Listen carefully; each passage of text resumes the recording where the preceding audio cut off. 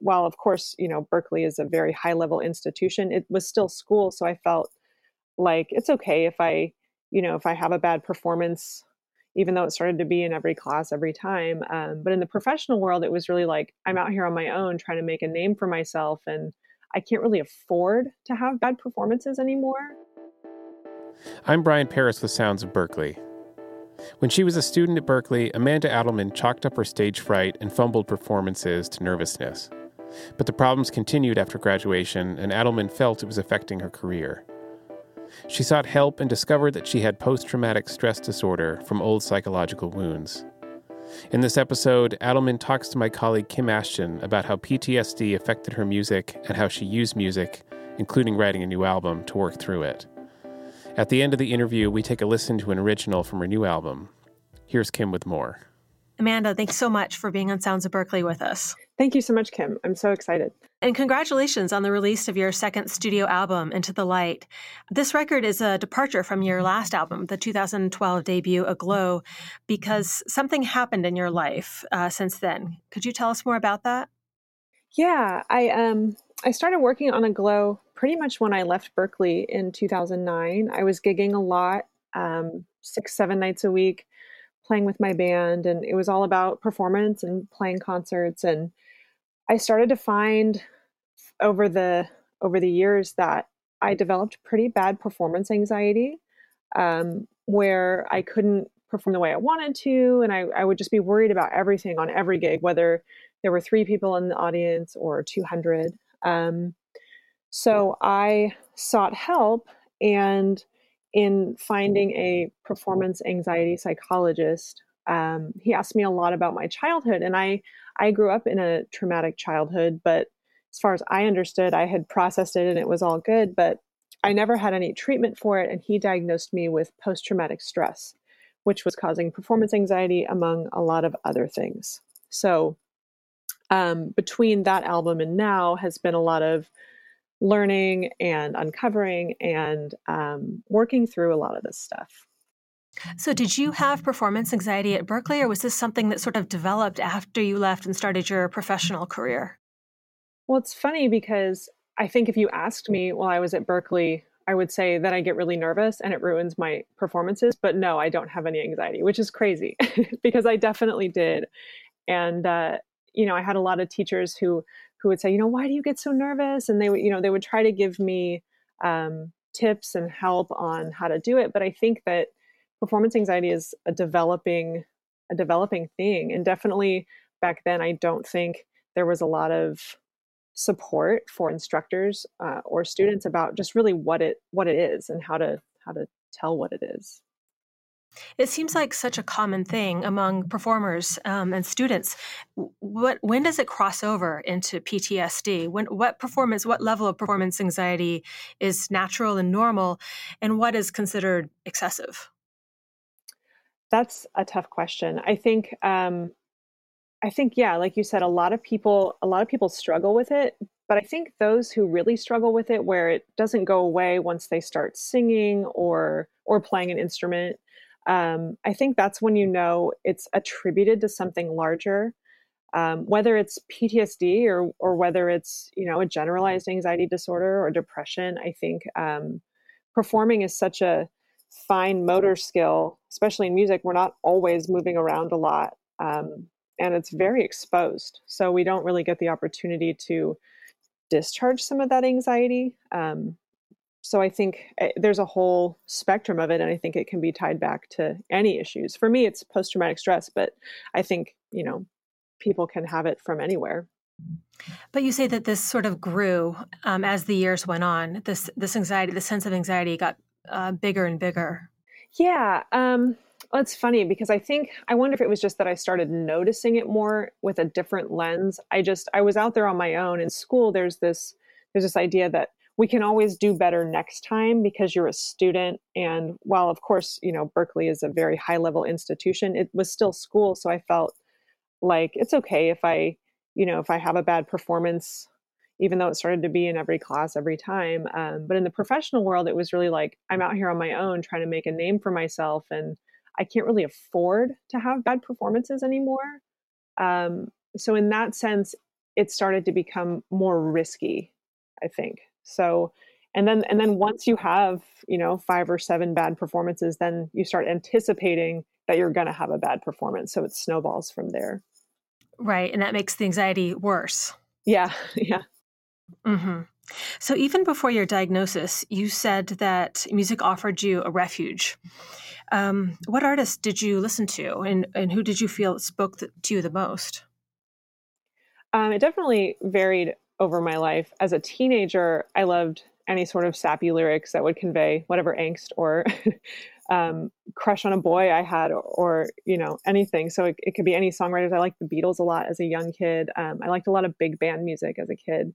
But I found that in high school, when I was exposed to jazz, I just dove right in. I loved Bill Evans. I loved Keith Jarrett, Clifford Brown. I loved just diving into this music that was so rich in texture and had such a big palette.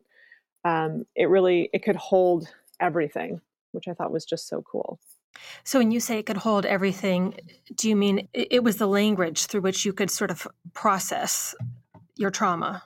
Yeah, I think it was more because, again, at the time, I wasn't really thinking about whether or not I was traumatized. My coping mechanism is to just move on. That was sort of what we did as a family, whether that was right or not. But I just found that the rich harmonic palette and the ability to improvise with other people in the moment it was a distraction in a sense from the trauma, but it also provided a catharsis because I was connecting with people on this musical level, which was different than having to talk about things.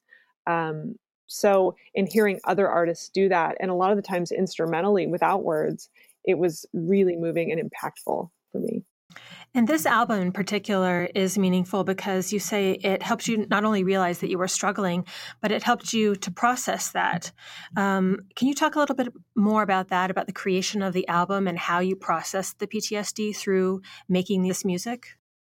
Yeah, it's funny because, again, at the time it was sort of side by side. I was playing a lot of this music live with my group, and we were really exploring this jazz and pop blend. But I found that when I was writing my own original material, there was just a lot of anxiety in the language, and I only wrote stuff that I was anxious about. And then, of course, at the same time, when I would perform it, I would have all this anxiety. So whether or not the lyrics are talking about it explicitly, the way I would compose or improvise was influenced by what I was feeling on the inside. So there's a lot of intense instrumental sections. There's a lot of darker harmonies. So your album includes a lot of original songs, but you also did a cover of the Irving Berlin classic Blue Skies, which you say mirrors how PTSD works for you. How does it do this? Well, first of all, I loved the piece originally because Irving Berlin has these very happy lyrics, but it's set to minor tonality in the early parts of the piece. And that really spoke to the I'm fine mentality that I have used for most of my life, which I think we could just call avoidance, where, I would seem fine on the outside. I would go about my life on the outside in a perfectly normal way, hyper functional, always working. But on the inside, I was just a bundle of nerves, whether I was worried about, a social interaction, or, heavier things like performance anxiety, or coping with some of the trauma from my past. That song really spoke to me, that contrast. So what I did was, in writing this arrangement, and particularly the bridge where Irving Berlin chooses to go to major, I chose floating harmony with the melody as a foundation to have this momentary departure. So, how is your experience of performing these songs live compared to the anxiety that you may have had 5 years ago? I would say sometimes it's the same. I think, I've had a lot of treatment since then for performance anxiety and just anxiety in general. So I think the more that I think about the music and I'm more present in the music itself with the people with me on stage, um, that helps me to perform better now with these songs. Um, and I think going back to songs I did 5 years ago, I see where it was all a mindset issue. So it's really just choosing what to focus on in the moment, whether it's this song that I wrote or it's any other song. What advice do you give to other performers who are suffering from performance anxiety? I think it's important to remember that if you're experiencing it, then it's real. Um, I had a lot of people in my life and in my career, academically and professionally, tell me that, oh, if you just take a deep breath, it'll go away. And I think, if you're suffering from it, it's a real thing, and go talk to somebody about it immediately, because it's so important for performers to be able to express themselves and to do the thing that they love the most, whether it's, performing at a bar, or they're just starting out, or they've been doing it for 20 years. It's just so important to get it treated.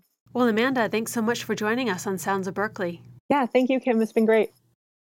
Let's take a listen to a song from that record. From her album Into the Light, here's Amanda Addleman with In My Mind.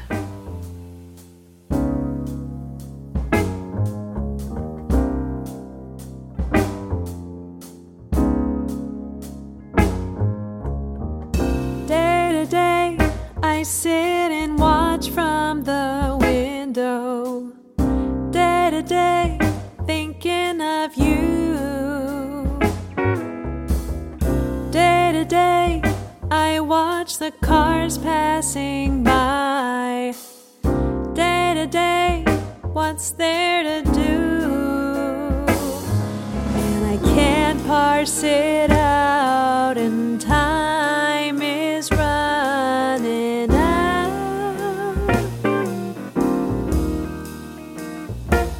out of time, out of time.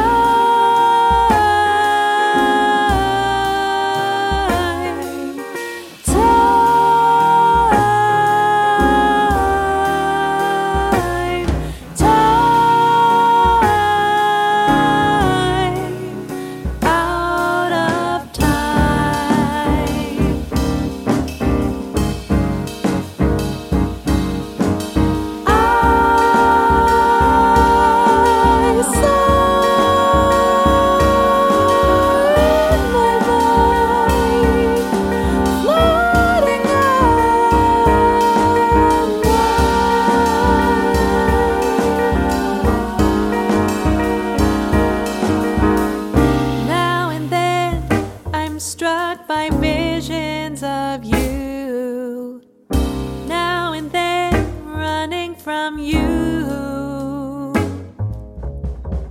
Now and then I'm struck by memories of you. Now and then what's there to do? And I can't parse it out, and time is running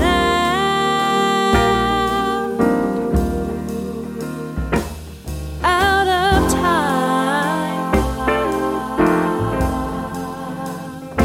out of time.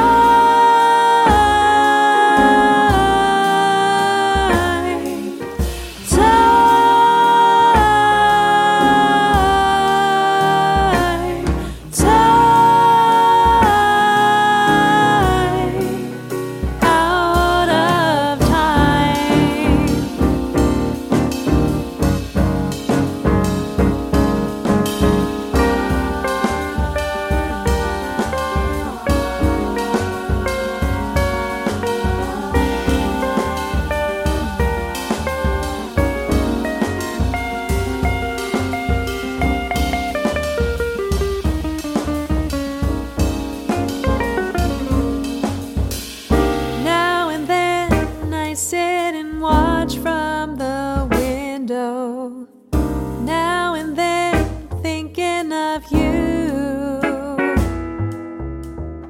Now and then I'm struck by memories of you. Day to day, what's there to do? And I can't parse it out, and time is running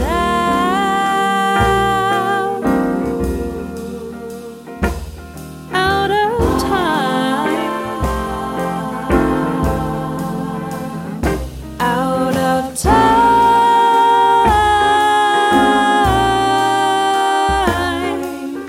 Time